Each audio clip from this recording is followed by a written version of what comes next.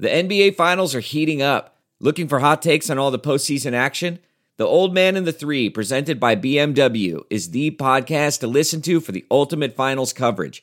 Host and former NBA sharpshooter JJ Redick not only has a plugged-in perspective on the action from his time in the league, but he's also announcing the games in real time for ESPN. JJ has the ultimate insider point of view, and he's taking you along for the ride as he breaks down the best defensive schemes, dunks, and drives from each game. And speaking of incredible drives, there's no better place to tune into your new favorite podcast, The Old Man and the Three, than in a standard-setting BMW. Luxury meets power to create a wholly new driving experience. Push the limits this NBA season with the brand that set the ultimate standard, BMW, the ultimate driving machine. This is the Straight Up Breakdown Podcast with Greg Smith and Jay Foreman. Exclusively on the Herd App Media Network. Tell it to me straight up. Hello. Welcome into the Straight Up Breakdown Podcast, proudly part of the Hail Varsity Network. I am Greg Smith. Your Christmas tree already up because it's 2020, and what is time, friend? I'm Jay Foreman, the distinguished co-host that is refusing to put up the Christmas tree this year, so I am officially the Husker Grinch. Oh, come on, man! No, we can't. No, we gotta talk about this. Why are you out here as the Husker Grinch, man? We need cheer in our lives. Well, I'm the Husker Grinch because everybody's putting it up so early. I figured why not just keep it down, because I'll be over. Not going to be one of the many that are going to put it up even before Thanksgiving. I mean, that is way too early on November 16th or whatever to be putting up their Christmas tree, and we haven't even broke bread on the turkey. So I am the Grinch. I am the early Christmas tree Grinch. Maybe not the Husker Grinch. It's funny though, because so we put our tree up yesterday. I actually wanted to put it up 2 weeks ago, and we would have put it up 2 weeks ago had I just bought the tree that we originally wanted to get then. But I was like, oh no, we'll be okay. They'll still have it in stock. And you know what happens when you do that? It ended up getting bought and sold out, and then it was sold out at every one of their stores from here to Kansas City. And so we went on this long adventure of trying to find a second replacement tree. Of course, it was more expensive, the one that we got. But listen, the wife is happy. I'm happy because we got to start the Christmas tree festivities early. We watched some Christmas movies yesterday. It was all good. And so you went all the way. You went all the way Christmas, right? You just didn't go just a little bit. You just went all in and say, all right, we got it done. So maybe that's the best way to do it, is get it over with, and then you can lock the doors come Christmas tree, so that, I like my in-laws, but, not sure about you or anybody else, so you don't have to have too many people over. Yeah, it's funny. Like, it's weird. We neither of our, like, my family or her family, like, live anywhere close. So we're always having to travel somewhere fairly far, whether it's Chicago, Mississippi, or Florida. And so it'll be weird this year not going anywhere. Not having to travel, the actual act of traveling is fine. Like, it's gonna suck not seeing folks. And I like them, so it's all good. So that's good. And they listen. So just so y'all know, I love my in-laws. Yeah, I mean, I like my in-laws too. They live close, so I appreciate them having them around. I got some, obviously, in-law. One of my in-laws is diabetic and stuff like that, so we have to be real careful, make sure not to expose them. So that's the only reason we want to be seeing them. But I know majority of people during holidays, they say that they like to. Keep the visits nice and short. But I actually enjoy it just because they all like football. They all like to take part in some libations, or most of them. And, we don't do any of the bad subject talks during the holidays. So we definitely, keep it light and cheerful. Yeah, that's always good. Now, listen, something that was not light and cheerful this week.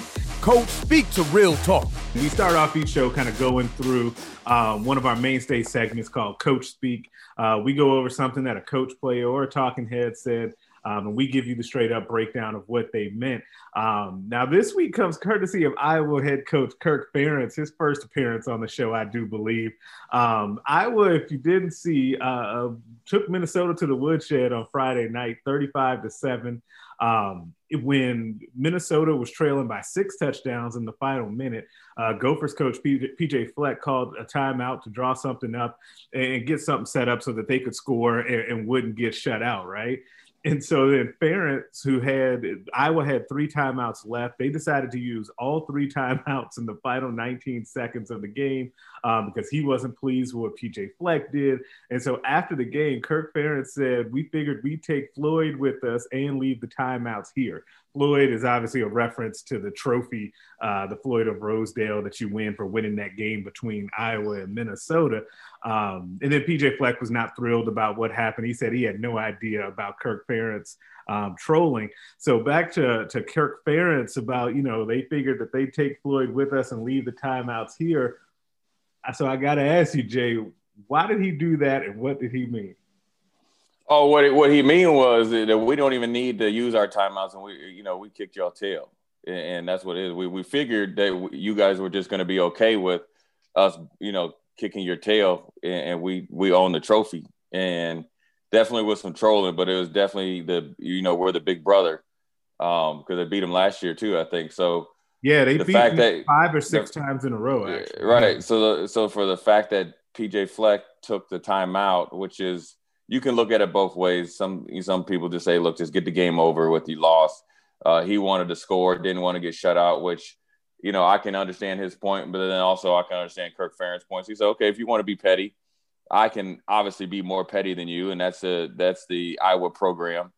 And they just used all 3 timeouts just to get underneath their skin. Now, Minnesota ended up scoring, but Kirk Ferentz and the Iowa Hawkeyes got the last laugh, and they got the last laugh because they are now starting to troll people on social media, and they're playing pretty good football right now.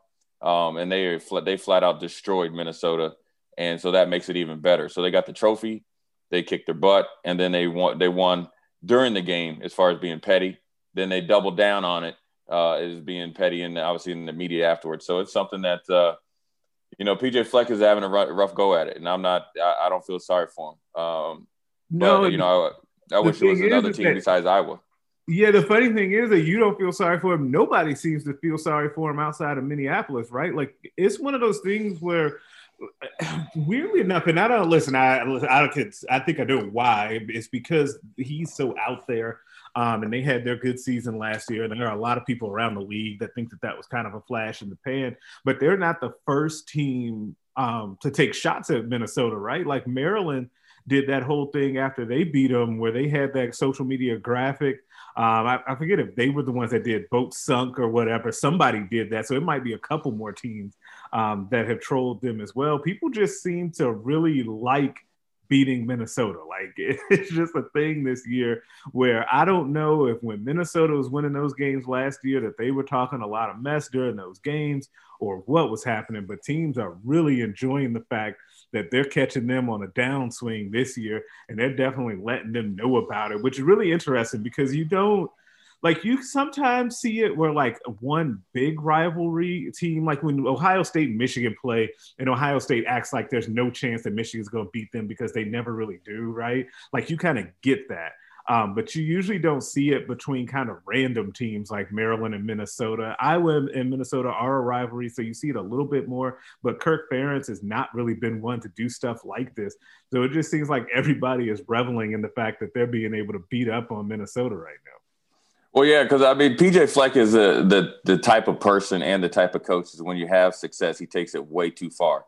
And everything he does is about him, but he tries to massage it like it's about the team, right? Mm-hmm. The whole sprinting down the sideline, from the 3rd to 4th quarter, jumping, doing the like wave or whatever after every time they win, taking his time, getting in the locker room where the guys can't take their pads off and they got to sit here and wait for him not only to do interviews and then figure out how he's going to get, on social media of him jumping into the players when the players should be celebrating amongst themselves. And I know Scott and those guys did it, but it's always about PJ. And you know what? He's just one of those guys. He's a lot like Jim Harbaugh. He comes in and he's a big personality and comes in like a tidal wave, but you rub a lot of people wrong throughout the years. And that's why you see him at places about 4 or 5 years max, because what his personality and what he does only can last for short stints, even though he's done a lot of good things up there in Minnesota. And I will give him credit there where he's brought somewhat of stability to the program and notoriety, but his personality gets in the way, and that's just who he is. And you know what, he's not going to change, but he's also the guy that everybody likes to beat up on because when he's winning, it's arrogance, it's cockiness, but then it's overboard. And you can see right through it. Generally, the people that have been in sports and been in the media business and been in college and pro sports see right through it. And then, when Maryland beat him pretty soundly, they start trolling them. So I think everybody's getting their shots in when they can because the Gophers were thought of as the preseason darlings, right? But right. But they told on themselves when he didn't want to play. And you heard about stories of guys going home, them cutting, their program or athletic department, cutting their scholarship money or the per diem money or whatever you want to call it, guys coming back and they just didn't look good. Then he didn't want to play. Then he stepped out there, and I'll give him credit where with the first game against Michigan, they had 5 or 6 guys out with COVID, good players, and still out, I think maybe a couple guys, especially on their offensive line, which is kind of what makes their team go. Yeah, they went out there and competed, unlike some other teams up there in Wisconsin where they kind of massaged the rules and figured out a way to kind of pick and choose who they wanted to play and try to back their way into a Big Ten championship. But at the end of the day, they got destroyed, and it's always a good day when Minnesota loses, and it'll be an even better day when Iowa starts losing again too, as well. Right. And it's really interesting. It's funny because you said, people like they've either have been in football or have been around in media for a while, kind of understand what's happening up there at Minnesota when it comes to just how in front of the program PJ Fleck is. And that's something that I've always noticed about what he does. And it's funny, like it cuts both ways because on one hand you can say, okay, he built a strong culture up there and you know what to kind of expect from that program. And that was a lot of the talk last year, right? Which is always the talk when things are going well. But when things have not gone well, and it was like this before last season, it's like this season, is okay, is PJ too much out there? Because you see it where every promotional thing that they put out, he's the main focus. Like everything seems to be about him.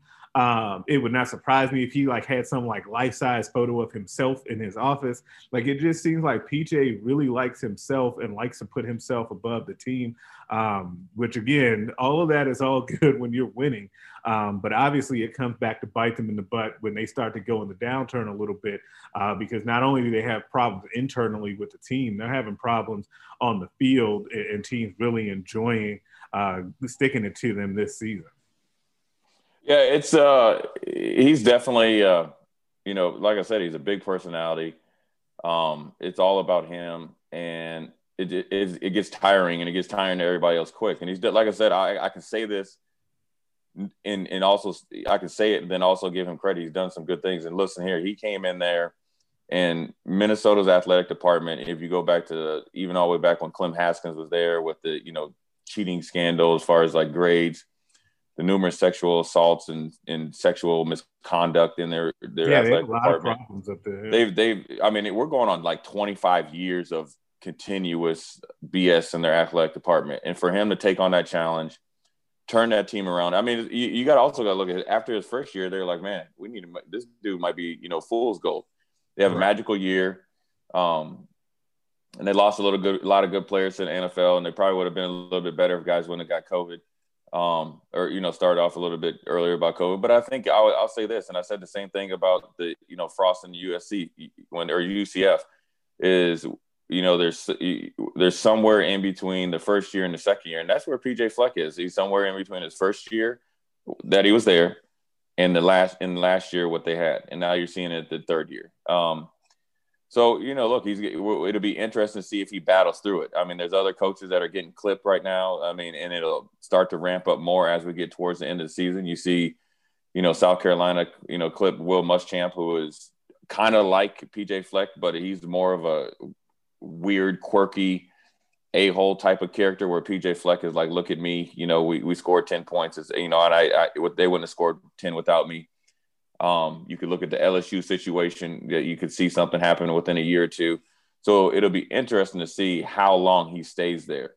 And then what happens after he leaves, because leadership positions, whether it's politics, sports, or businesses, generally you see what type of leader or coach they are or were, and you can athletic department as well, how it's operating a year or two after they're done, whether it's the players, how good of players they have, how they continue to, take what they learned from the previous guy or staff, and then also, fall in line with the new staff and then go from there. So it'll be interesting to see in the next 2-3 years, or even this off season, what happens with him. His name was floated out there after last year, and he got a new deal, or kind of they reworked his deal. So is he kind of like a Kurt Ferentz younger brother, where, his name's always floated out there, kind of a la Bo Pelini, and always getting a new contract extension every single time a new job comes up, but he's never truly serious about taking it. And that lets you know he's not really committed to the program. So this next year or two will really tell you a lot about PJ Fleck outside of the wins and losses. And so it'd be interesting to keep an eye on it moving forward, and the rest of the season, obviously. Yeah, and it'll definitely be something that we kind of keep an eye on. Obviously, it has implications for Nebraska. Let's break that down. And that's why I kind of want to shift gears to the Huskers, as all of you listening to this know. Nebraska got their first victory of the season, 30-23 over Penn State. We had the debut of redshirt freshman Luke McCaffrey, a quarterback who got the start over Adrian Martinez after Nebraska put out their quote-unquote projected depth chart before the game. And you can hear it in my voice. I really dislike these shadow games with the depth chart, but that's a different subject for a different time. I guess it kind of worked, though I don't know how many points that's actually worth. But the Huskers got the victory. And I actually, where I want to start with this is that I actually want to make an analogy here. I think the Huskers actually need to be a little bit more like Bane, okay? And stay with me here. Bane from Dark Knight Rises, where, do you remember the scene, and a lot of you do, when Batman kind of finally reckons with who Bane is, and the guy that he's going up against, he's sitting in the cave with Alfred, and they're watching that video of Bane attacking the stock exchange, right? He's hitting the dude with helmets. He's going crazy, his ferocity, his speed, his training, right? And Alfred says he sees the power of belief in Bane, right? That's what Nebraska needs, and that's what they need going forward. That's what they needed to finish this game. You saw it with some of the comments that they had in the post game, especially with the defensive players saying that they wanted to be out there, that they thought that they could do it. They wanted to be the ones to finish this game because they played a good game overall. But that's exactly what we've been saying that Nebraska needs, that power of belief. And now we get to see if this one victory can really start to get the ball rolling for them as they hit kind of an interesting part of their season. You don't want to go too far ahead or look too far ahead, because with the weird year that 2020 has been, you definitely can't get caught looking too far down the road. You really, really need to take it week by week, as the old adage goes. But it was a good win for Nebraska, and they got the ball rolling, hopefully, for the program. Yeah, I mean, look, right now, obviously it wasn't the most pretty win. Obviously, the second half is obviously something that we'll dive into. But right now, where we're at as a program, we need wins. And I don't care what they look like. They could be 10-9, 11-10, or 60-59, or whatever the scores are. We need wins. And one of the things that Scott said that was really, really, telling, this is obviously, I know this from, coaching kids and kids and people, or kids. Athletes are a little bit different than, say, when I grew up, is that you get their attention more when you win. So everything that he's been preaching for, 5-6 weeks or 8 weeks or however long it's been, really came to fruition. Keep your nose to the grindstone. Keep working at it. We'll get it. It'll come. And then finally they pulled one out. And it lets you know that they got a pretty good leadership and foundation in their team after losing that game against Penn State last week. That's it's hard to come back and play, or not against Penn State, against Northwestern last week, to come back and beat Penn State, who is a desperate team, who has some athletes, and they're just not playing really well right now. So for them to come back and answer the bell, yes, it was at home, but just to answer the bell was really, really huge for them. And it didn't look pretty at times. It started out fast, and I think they really got on top of Penn State and what we talked about they needed to do. They needed to get up on them by 10-plus points, and they did. And they held on, and the defense went out there, which is a really, really good sign, because the defense has been our best unit and our most consistent unit all 3 games. And so It's good for them to have to stop a drive, make a big play at the end. Obviously, had troubles pass rushing all day, but they got home, and so that lets you know that they will continue to work at it. And look, Penn State, even though they're winless, is a tough test. I mean, if you're looking at Indiana, who's kind of like the Cinderella story of one of them of college football right now, if not the best one. Penn State dominated that game from a yardage standpoint and from a eye look standpoint, right? And they really did it at times in this game, for majority of the game. I mean, they almost doubled the yards in Nebraska. Yeah, especially in the second half. Yeah. Especially in the second half, which is, that lets you know they turned it up. They made some adjustments, and they just haven't been able to win. So, they're not the ordinary winless team. And so this is a hard out. When you got two teams that are winless, they're desperate, and they both have not done what it's taken to get over that hump. And you look at even back when Penn State played Ohio State, they played them pretty close before Ohio State kind of, turned it on and separated themselves, but it still was not a true blowout indicative of the score. And so it's a bigger victory from a mental standpoint as far as Nebraska versus the points, right? And so this now where we're at, right, we enjoyed it for 24 hours. Now we're into the work week. I'm sure they've broken down the tape, I think, on Sunday. Monday, they got to get back in there and try to look towards Illinois. Now what they have to do is show the maturity that you need, right? And double down on the maturity. Because you remember we talked about the defensive line from the first game to the second game, showing us that what we saw the first game was for real because they played well against Northwestern. Now, in the big scheme of things, now we have to see this team as a whole to take the next step and deal with success and show the maturity to come back this week and put the same effort and even more into this game and go out there and play an even better game, which shouldn't be that hard, right? Because you played a good half. Now we got to play maybe a good 3 or 4 quarters, or, we got to finish and get to the finish line and finish stronger against a, Illinois team that we should beat. And sometimes those games are really hard. It's going to be competitive. I can tell you right now, Lovie Smith is going to have his team ready to go. They started getting some turnovers. They won recently. So it's not going to be the Illinois is going to come in here and lay down. So we have to be able to do the things that we need to do, handle success. And that's been one of Nebraska's Achilles heels for quite some time, is dealing with success. Maybe have like a big win, a big comeback victory and come out the next week and lay an egg. We can't go back to what we've done the first 2 weeks, high penalties, lackluster energy, lackluster performance, and think Illinois is just going to give us the game. We got to go take it. So, what the good idea of this work week is, let's focus on what we did, what we did well, but let's not lose focus on what we need to, work on. And it's a good coaching tape as well, especially from the offensive and defensive line, I think, is because Penn State pretty much kicked their butt, kicked both of our lines' butt. And we were able to kind of step up and kind of execute when we needed to. But overall, Penn State's defensive line gave our offensive line troubles. Penn State's offensive line, from a physicality standpoint, was maybe at the most physical offensive line that they've played, and they had a lot of nastiness to it. So it's a good learning experience for these guys, because we got a lot of young guys playing. It's a good teaching tape, but then also it's a good motivator too. We say, look, we stood up to this team and we were able to beat them. So now you've played 3 different types of offensive lines. I don't know, I'm just talking about the defense.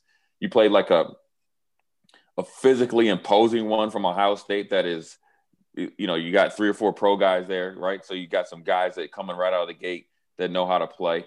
Then you played a more technically sound and kind of savvy one from Northwestern. And then you played some guys that you're young and have grit and they want to fight you. So now you can say that, look, we're prepared for anything. And this is how we play against one team. This is how we play against another. Now we got to be able to play against all 3, and we take that to the game and we got to improve on it, because this is a big game for our defensive line where we should be winning handily against Illinois' offensive line and really control the game.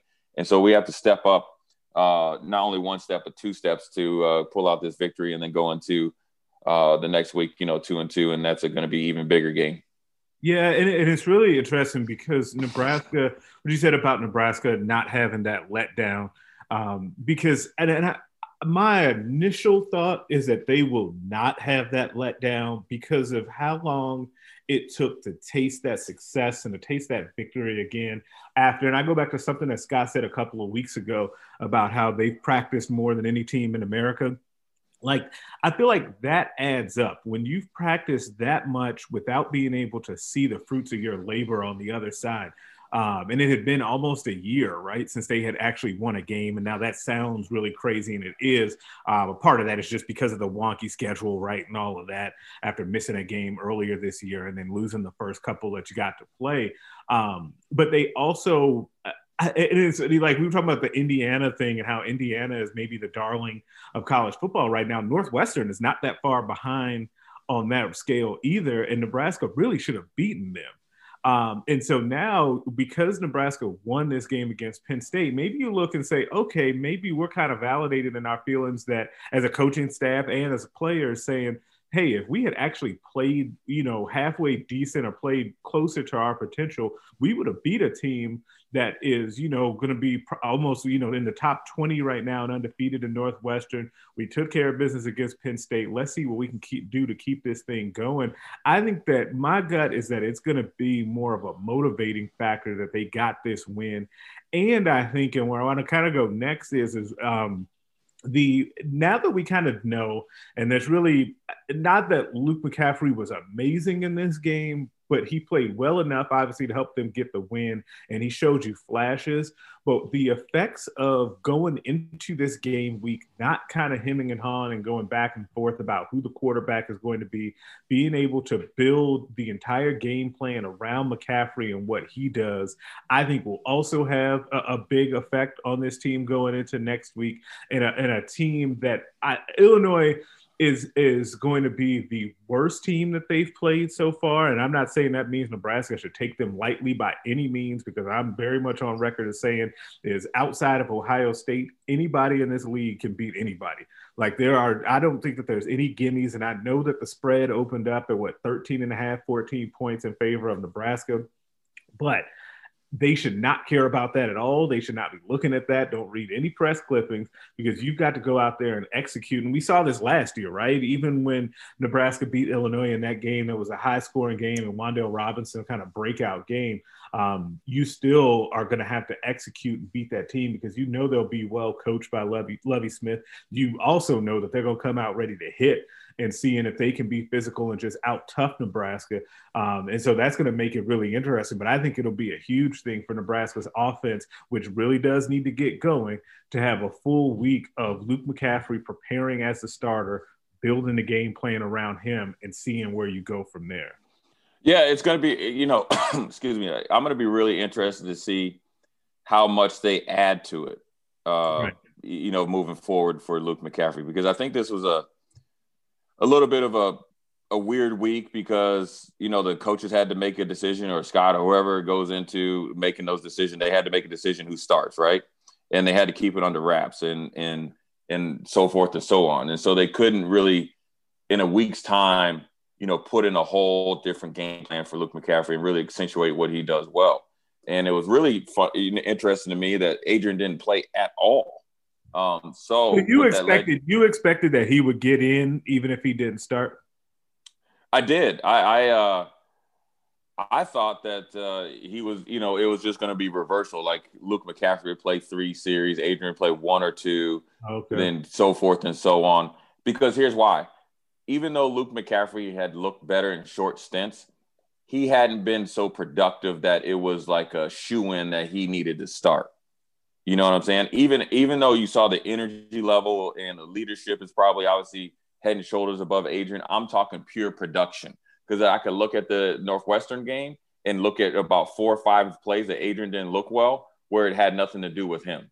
Right. Where then I looked at where Luke McCaffrey looked well, and the guys, or in particular the younger receivers with more speed, were giving him more realistic options, right? But then I looked at, Luke McCaffrey didn't score any points against Northwestern, nothing against him. But then once really I kind of thought Luke would start is when he finished the game against Northwestern. Yeah. But I still didn't think that Adrian wouldn't play. Now back to, Illinois it's going to be interesting to say how much more comfortable everybody is with Luke playing, because I'll tell you this, when you make such a big move, because Adrian's been such a big part of this program, it still is. He started as a freshman. Even when other guys have played, everything everybody written or thought about was about Adrian. He was the creme de la creme going into the season last year, where they didn't want to get him hurt. He was up for the Heisman, et cetera, et cetera. We needed more weapons around him. And that was the whole focus of, our development and recruitment. And then very shortly into this season, he's not starting. So it's a huge, not program-defining moment, but season-defining moment. And can Luke McCaffrey kickstart this season in the win column just by his pure presence and energy? And it looked like that happened for 1 week.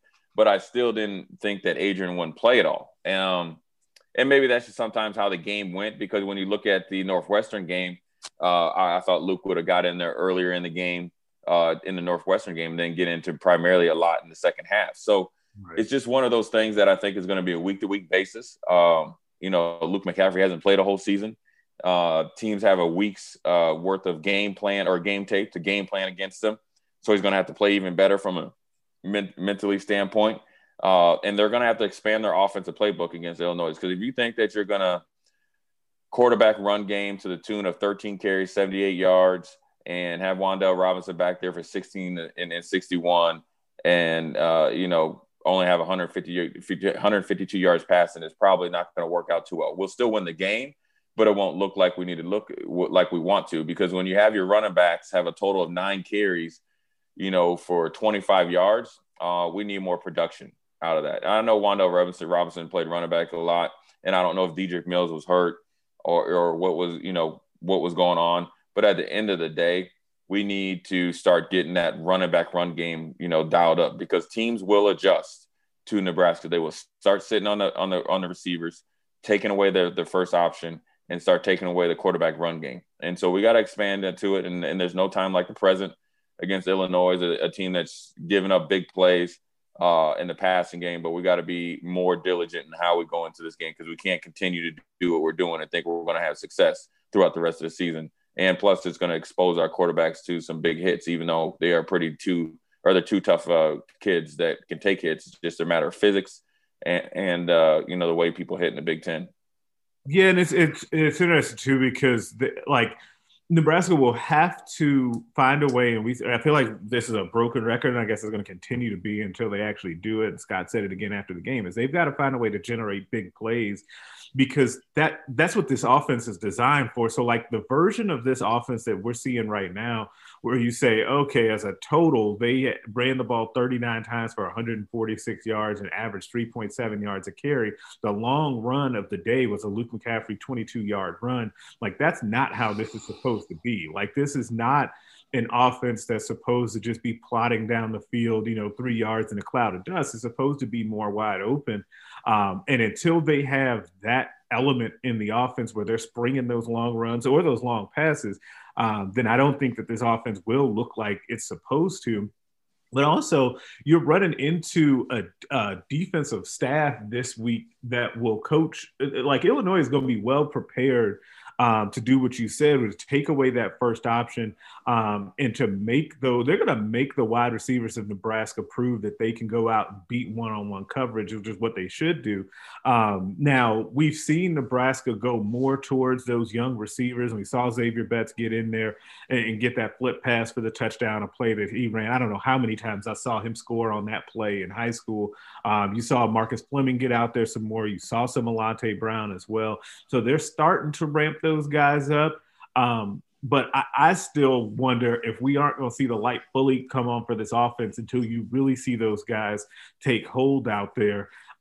Because you're just not going to be able to have a lack of separation athleticism out there and then be able to consistently beat good Big Ten teams, even as well as the defense has played over the course of this season, especially in stretches. Think about how this game goes and how much better the defense ends up looking if, instead of having to be out there for those 90 plays, they were out there for 75 because the offense had done a little bit better job, right? That sort of stuff adds up. And that's why I kind of want to go to next about the defense, in that I think, and you mentioned this earlier, that the defense has been the most consistent portion of this team, and I totally agree. And I think that we're at a place now to where when the defense goes out there, I don't necessarily expect something horrible to happen or like some big bust. Like I feel like they're playing a lot more fundamentally sound. They are flying around to the football a lot more. You see game tackling out there, more hats to the ball, that Chenander likes to say all the time. I've been really impressed with what we've seen from the defense. And I thought Saturday's game was the first time where we saw glimpses of the secondary that we thought we were going to see coming into the season, especially the way that they played Penn State's best receiver out there as well, Jahan Dotson. Yeah, they've done some good things, and I think they did some good things against Northwestern and did some even more against Penn State. And everybody's going to look, we gave up 500 yards. Well, when you're out there dang near 100 plays and they're averaging about 5 yards a play, that's pretty good football. And when you're playing, I mean, that's just the way it is. It doesn't matter. I mean, it doesn't matter if you're playing. Even if we played 100 plays against Illinois, they might not have 500. They're going to probably have close to 400 or over 400 yards of offense. That's just the way it is. If you're able to run 91 plays, that's a lot of football plays. Now, conversely, all the things that they did well, and I think the defensive backs did a really, really good job and I think, in my opinion, on an NFL receiver, on one of the best receivers physically in the Big Ten, and Dotson, who really took, Ohio State to the woodshed. And what they did, what I really liked, even from a schematic standpoint, and I haven't talked to Chenander or to think, but just from a schematic standpoint, what they said was, we're not going to let your best guy beat us, right? So you had, somebody else get off for like seven receptions for 113. Pat Freiermuth, or if I'm probably Freiermuth, destroying his last name. Well, you let him, do his thing. And now, granted, he had a long one of 74, so it kind of, makes the yards a little bit, outlandish because his majority of the yards came on one catch. But what I liked is they said, he's not going to beat us because he is a game changer. So I like that. The defensive backs actually, played really well and stepped up. Conversely, the thing that I would be harping on this week for our defense is third down percentage. And the reason why is Penn State, reason why they were able to have 91 plays is because they went 8 for 17 on third down, 3 of 5 on fourth down. Now, look, I know some of those were 3rd and 1, 3rd and 2s, where those are pretty much the offense should get them every time. But I'm talking about I think it's 4 to 6 of them that were 3rd and 4 plus. We have got to start winning more of those, right? So that means we got to have better communication, play routes a little bit quicker, and get some more detail in our pass rush lanes, because the quarterbacks hurt us with a little bit of scramble as well. So those are two things. Those are the things that I would probably harp on. Look, our effort was good. Our ability to step up in times of need was obviously excellent. But what we really need to do to, one, give our offense more time at possession, because Penn State had 13 more minutes. We need to play better on 3rd and 4th down, because when you look at 11 of 22, that's 50% on 3rd and 4th down. I mean, that's something that Nebraska's defense has got to get a little bit better at. But I will say this is that the offense, needs to be a little bit better. So it kind of works hand in hand. But in order to really get the defense to improve, is you got to coach them up hard, even though it isn't fair, because sometimes going out and playing defense isn't fair, right? You got in some bad situations. They had the ball that sometimes down in the plus territory. We got to step up and get off the field. So, overall, I think the defense is getting better. And each week they're getting better. Now I want to see really big improvement against a team that you should, I wouldn't say dominate, but really have a good day against Illinois. They're going to try to run a simple inside zone power run game. They got 2 big receivers that hands are somewhat suspect. So when you got big receivers that are really, really big up top, you got to make them take them off their initial route. So you got to play a little bit man coverage, even in zone. You got to be up there and kind of get them off their route and screw up their timing. And then it'll allow some of our guys that have played well, which is our inside linebackers. And we saw some growth out of Payne this week. I think you saw expanded role for him. The last play of the game, he was in there on 3rd down. So that should tell you something. It's not all about who starts the game, it's who finishes. Right. And those are the guys you want to look at. You saw Caleb Tanner out there. So you actually, you're starting to see some life out of him. You've seen Payne, and then you've seen Stille, and then you see Big Ty Robinson, and all of them had a factor in that last play. And that should continue to go on. So this Illinois game moving forward is a big step for the defense. And if the defense takes the mentality, we have to go out and win the game, then the offense can actually play a little bit freer. So we saw a little bit of that in the first half. kind of clinched up a little bit in the second half.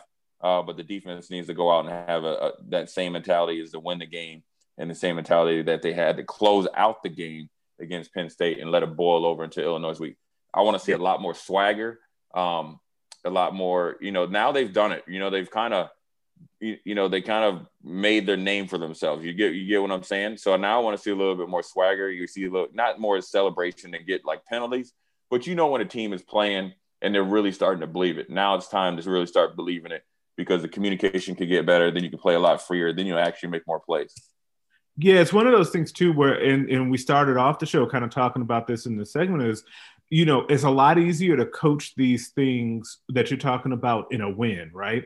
Because the guys get excited. We got a taste of it. Okay, boom, let's move on. And now we're going to continue to take to that coaching, because now we got a taste of success and know that if we do the things that they're asking us to do, and we continue to play within ourselves and within the defense, and that has been an issue before in the past, then we know that we can go out there, speaking as the defense, and dominate this game. And I'm right with you on that. I'm really curious when you get to this game next Saturday against Illinois, does the defense come out kind of locked and loaded from the beginning, knowing and behaving like, hey, we can go out here, and I don't necessarily even shut them out, but we don't believe that they can move it on us. And because of that, we're going to go out and play sound, fundamental football and do the little things that we're supposed to do and really show that. Like, that would be a huge step in the right direction for this defense, because we've seen them in flashes the same way that we've seen as a team, like the team have these flashes of really good play. Now it's time to see it for an entire game with this defense, because right now I feel more confident, I think most people do, that the defense can go out there and put together a dominating performance more so than the offense, which is really interesting. It doesn't feel like I'm like surprised that we're at this point, but when you see the athletes now that they have on defense and the way that they're kind of turning it loose, it feels like to me that just kind of a high level view of what's happening with the defense is that they look more athletic and faster, but they also look like they have a better knowledge of the scheme. And that also, and we've talked about this, you and I, Jay, that makes teams look faster as well when you can play a little bit more loose and free and you don't have to think so much. I think that it's a combination of factors that's making this defense look a lot better right now. Yeah, I mean, look, what you're saying is all true. And the great thing about it is I don't even think we've even touched the surface, because when you look at our defense and our defensive line, you don't see a lot of stunts, a lot of shifts before the play. They're just still giving them a little bit each week or kind of, each season. But you've seen a big growth of these guys. You've seen it and then now you see more depth, right? You see, a Luke Reimer. Now you got Honus play pretty decent. You saw Colin Miller do some good things. You saw JoJo Domann play well. You see Caleb Taylor do some things. And you see Payne do well. And I'm going to tell you somebody that I know that hasn't rushed a passer a lot, even in high school, and he's been hurt since he's been at Nebraska, but was a high star recruit. Nick Heinrich got in there and put his, hand in the ground. And there was two different times that he, hit the quarterback and was right at his ankles. And this is a guy that doesn't, he was playing inside linebacker. And for whatever reason, I've been always screaming for him to play outside linebacker. And he's starting to do pretty well. He's starting to look like the high, level recruit. And that's what I just named 3 or 4 guys. And last year we couldn't. We were just hoping anybody could provide any pass for us. Now, this game, the defensive line and didn't play as well as far as, getting to the passer and not getting off blocks. But at the end of the day, I'm starting to look, I'm liking the depth. I like the expansion of knowledge. I'm liking the pre-snap communication. I like the depth. And one of the things I also say is that, Chinander's able to do some things. So, like, when you look at Williams coming in and getting the, sack, forced fumble, pick up, touchdown. The reason why he's able to have Williams do that, where, you Williams and Dismuke, they're kind of like the same player, both hitters, not very good open field tacklers, in my opinion, right, is because the emergence of Farmer. You saw what Farmer did when he had to last week against Northwestern, which is giving the coaches confidence to put him back in there, find a role where you can get some pass rush or manufacture some pass rush with the safety that's physical, that can get to the quarterback, right, with speed. And you can see that what they did, that's what they kind of did at times at UCF with Griffin, because he's not too much bigger than Williams. Then you saw a corner blitz, right? Because the safeties are more detailed in their assignments, and they play with good technique, high and inside, not letting anything, beat them over the top with the corner blitz corner blitz from the boundary. You got a little bit of pressure there. So they have different things that they can expand on and do, but you can't do it without players really diving into the playbook and really going out there and be willing to play a role and play different roles. So now you're seeing everything that they'd like to see on defense, and it should just get better every single week. And I said it before, this week against Illinois will tell me a lot more about this defense than the first 3 weeks. What it'll tell me from a mentality standpoint is this defense willing and able to handle success?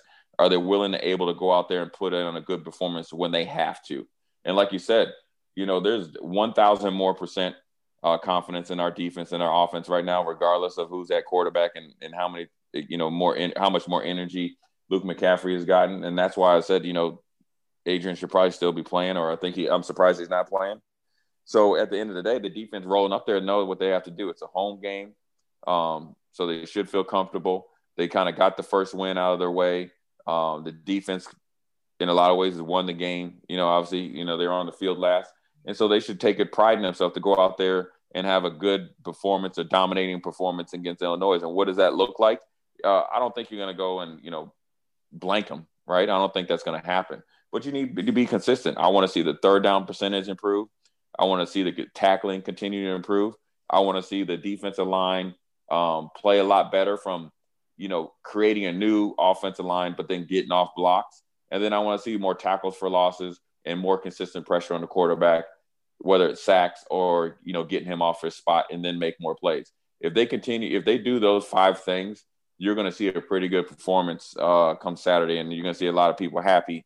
And then that confidence is going to be extremely high going into that next week, because the defense is going to have to play even better in 2 weeks. But you can't worry about the second week until you handle the business in the first week.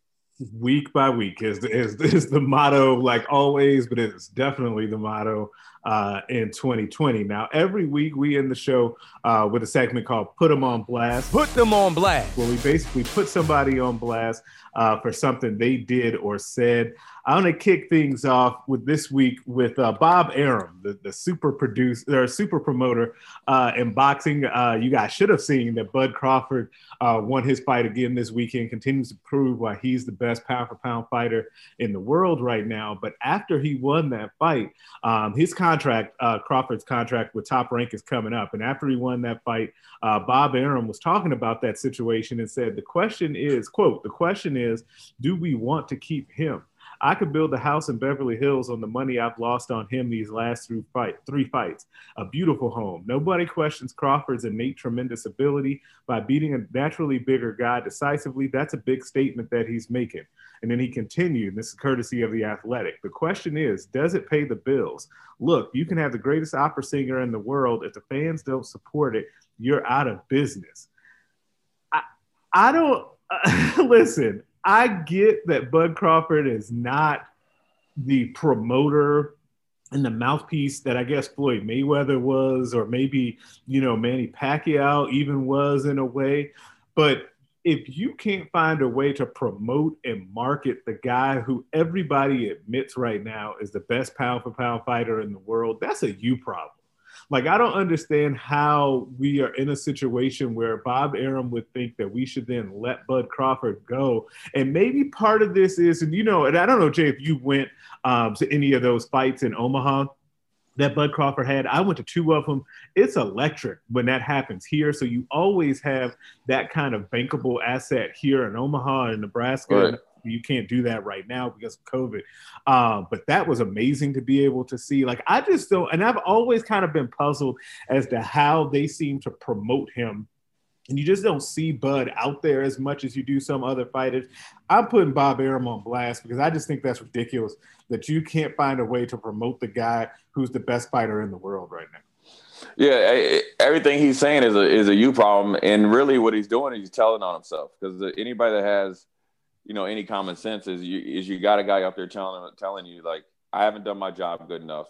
It's not easy enough, right? And what he's wanting Bud Crawford to do all the work besides be the best fighter in the world, pound for pound, and the best fighter in the world, right? So because it's easier with Floyd Mayweather, because Floyd Mayweather just got a big mouthpiece. He's all over social media. He's on every right, and show always that getting himself in trouble. Like he's always in trouble. He lives in Las Vegas, so he's gambling. He's always in front of the camera whenever he can. He's going to LA. He's promoting. He's flying around with $1 million in his in his backpack and all that type of stuff. So it's easy with Floyd. Floyd was a great boxer, undefeated. One of the greatest of all time. Big mouth, like even bigger than Muhammad Ali. Flamboyant, big personality. So Bob Arum didn't have to do anything. So now you have Bud, who's not Floyd, but in my opinion, just as good as boxer, right? He's going to go down in legendary. I'd be very surprised if he ever loses. So you got the best fighter in the world, and then now you're saying, well, it doesn't pay the bills. What it doesn't do, and this is what he means by not paying the bills. What it means is it's not easy money, and I have to go to work and get off my what. Yeah, I gotta actually go do stuff to promote. I gotta actually go do stuff. I gotta return phone calls. I actually gotta make fights. I actually gotta promote the stuff that he did early in his career. He doesn't want to do it. And Bud has a personality that's sellable, and it's something that he hasn't got out of his own little box to do, because he's been working with Floyd so long. So it's kind of been easy. He just sat in front of Floyd and said, okay, what's the share? Okay, you need to promote it. Okay, Floyd is like, I'll do this, I'll do this, I'll do this. No, from a business standpoint, you're dealing with Floyd, who knew how to promote it, and he just reaped the benefits. So Bob Arum is pompous when you say that, right? Yeah, and it's crazy, because the thing, to me, the sellable thing about Bud Crawford is that he's a worker, right? He's just a guy. He's a guy who outworks everybody. Now he's extremely talented, naturally gifted. But he is the best. Like that's what you're selling. Like, in the fact that you, like you said, really just want to take the easy way out, because that Floyd, like in the case of Floyd Mayweather, will say something outlandish or do something crazy that will get people talking about it. So, like, you should be able to sell greatness. We're not talking about a guy who's pretty good. We're talking about a guy who's all-time great. Like, it's ridiculous to say that you can't promote that. Like that, like we said, that's a you problem. Now, who do you want to put on blast? Well, I'm gonna put this guy on blast who's made his way around the NBA. Has worked himself into a Hall of Fame player, but also I think he's a Hall of Fame I wouldn't say bad teammate, but a Hall of Fame loser in the playoffs, right? I think he's the ultimate regular season champion, the ultimate ball hog, but he's probably, if he's maybe, or not maybe, he's probably one of the top 6 one-on-one players of all time. But as you know, in basketball, which we all love, is a team sport, okay? That's why you called LeBron James King James. I am putting James Harden on blast, and here's why. Here's why. He's made himself into a superstar in Houston. He's had Dwight Howard, right? When Dwight Howard was still playing really, really well, ran him out of Houston. He went up there and got him out of there. They got CP3, who is going to go down as one of the best point guards of all time, one of the toughest guys of all time. They couldn't beat the Golden State Warriors. I know CP3 got hurt, but James Harden in the biggest games has always magically went 4 for 20 and 1 for 10 for the 3-point range after hitting all types of threes in regular season. And then they traded and got Russell Westbrook, right? His homeboy, right? They got Russell Westbrook was, the starter at OKC, and James was coming off the bench, et cetera, right? Russell Westbrook is the ultimate warrior, because he plays hard regardless of, whether he's playing in the YMCA, the rec league, or obviously in the NBA finals or any type of regular season game. Now, James Harden, after they fired his boy D'Antoni and the ownership wouldn't pony up for Tyronn Lue, right? Give him the money that he want, or the structured contract, or the authority, he went radio silence on the Rockets. And now he wants to go play with the Nets. Now he wants to find an easy way to go and assume, Kevin Durant comes back and is 80% of the superstar player that he is with Kyrie Irving, and go out there and try to, be I don't know where do you be, the third wheel in a championship. And all of a sudden now he wants to go play with the New Jersey Nets. Then he's going to get there. Then it's going to not work out for him. Then he's going to want to go somewhere else and move on from there. he had a reason why I'm putting him on blast is because he has to look at himself as a player, and everybody's done it. LeBron did it. Kobe did it after Shaq left. Jordan did it before he could win a championship. Kevin Durant did it when he got to the Golden State Warriors, even though he still was, I think the best player on their team. Steph Curry and Klay did it because they have to, play lesser roles on a night when Steph Curry is going off or Klay. They both know that they're superstars, and they got a third superstar out there with Draymond Green in a certain way.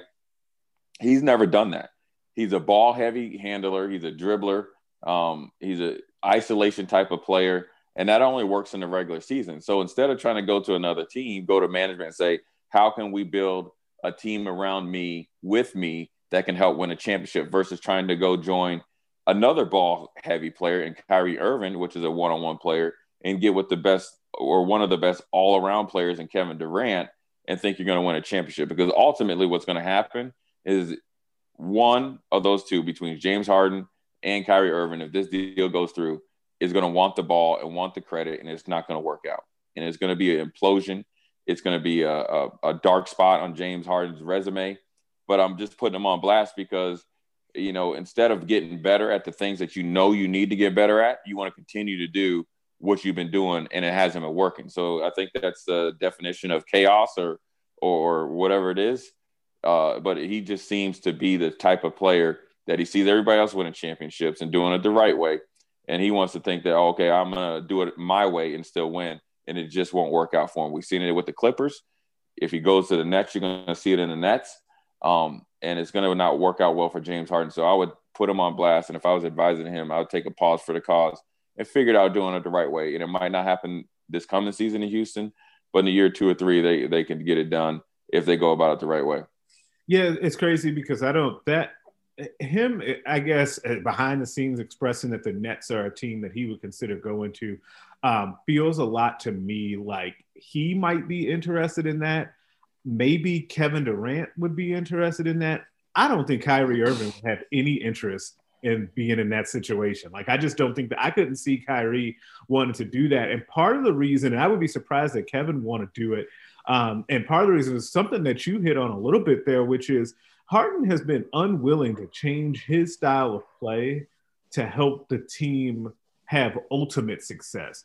And see, part of the problem to me with what was happening in Houston and what might continue to happen, because I don't know if the trade would end up happening because it's just going to be really difficult to do, is that they are really good in the regular season. They run up a lot of points. He can be in the MVP conversation. And so maybe you get kind of fool's gold, or you get fooled into thinking that that's going to win you a championship, but it's not. It just, the way that he plays that isolation ball, it just makes it easier when defenses really lock in the playoffs, and you're facing really good defensive teams like they faced when the Lakers broke them in the playoffs, is that those teams are able to shut that down, right? And so it just becomes a really big issue. And with him, if he was more willing to play a little bit off the ball to make his teammates better, it would actually benefit them. But he just seemed unwilling to do that. And so I'm with you putting him on blast. If he wants to go to the Nets, I think that's crazy, considering they've had like 3 different iterations of that Rockets team that could have been better. Like, I still think that when they had Clint Capella and I was just about to say that. He went up there and that was the championship type of team. And when they got rid of Clint Capella, that let me know James Harden was okay with letting me score a whole bunch of points, and he wants to win another MVP because that's what he was always gunning for. Yeah, now he came up a lot about him wanting to win that. Right, and wanting to be thought of on the same level as LeBron. Well, you got to win, and you got to win, and you got to perform and when it's big time. And James has not been able to do that. So when they got rid of Clint Capella, it was over. Yes and no. And you know what happened? This was funny. As soon as they got rid of Clint Capella, then they went out there and beat the Lakers after the Lakers had played 2 out of the two games in 3 days. And they and during the regular season, they're a hard team to prepare for. And what people don't understand, if team is coming off back-to-back games, they kind of just get through the game so they can get some rest. Right. And so they beat the not Lakers. doing as much scouting on a game-by-game basis. Right. Right. And people don't understand it. Then it came shockwaves. Oh, this could be a way of the future. They can give everybody problems. Well, yeah, for the odd game where you're hitting 40, 50% of your threes, yes, you're going to be a matchup problem for everybody. Even if you played the San Antonio Spurs when they were one of the best defensive teams of all time, or the Detroit Pistons. But what you can't do that in a 7-game series. You can't do that all season. And that's what you see from James Harden. He spends so much energy in the first 2/3 of the season. That last third of the year, he wears down, because he's the type of guy that the first thing that he looks at when he walks in the locker room is his stats versus did we win. He's not the type of person like LeBron that'll go out there and play the same amount of minutes, kind of save himself and be okay with scoring 16 points, 8 rebounds, 6 assists, and a couple steals, and be just happy doing that. Because he knows at any time that he feels like it, he can put 36, 12, and 10, and 8 blocks or whatever else you want up to it. James is never going to be like that. He can't go to a team, in my opinion, with a superstar top 5 player like Kevin Durant. So that'd be like Kevin Durant, Kevin Durant, LeBron, Kyrie, or I wouldn't say Kyrie, a Kawhi or somebody like that, or like a Luka. And then you have a Kyrie who is probably anywhere from like 6 to 10. So you got 2 A players. He can't be the third A player because he doesn't know how to play off the ball. He barely plays defense, and he doesn't distribute a basketball. With his dribbling skills and his like handles, which I think are one of the best in the NBA, he could easily average 10, 12 assists and maybe average 6 less points. But he won't, because all he wants to do is shoot, and he wants to be able to draw fouls and do all that type of stuff. But when you have to win championships and make plays down the stretch, you got to be able to run offensive sets, and you got to be able to execute. And sometimes it's not about you scoring. Absolutely. All right, we're going to leave it there for this episode. Make sure you guys subscribe to this podcast everywhere you listen to them. Rate us, review us, and leave us a 5-star review. If you leave 4, I am inclined to think that you're a hater. Make sure that you are checking out the other podcasts on the Hail Varsity Network as well. The Mind Your Own Podcast, Varsity Club, More to It, and the Hail Varsity Radio Show. You can also email us at straightupbreakdown@hailvarsity.com for any questions, comments, or concerns that you may have. Or you can find us on Twitter at Greg Smith HB and at Foreman5644. We will catch you next time.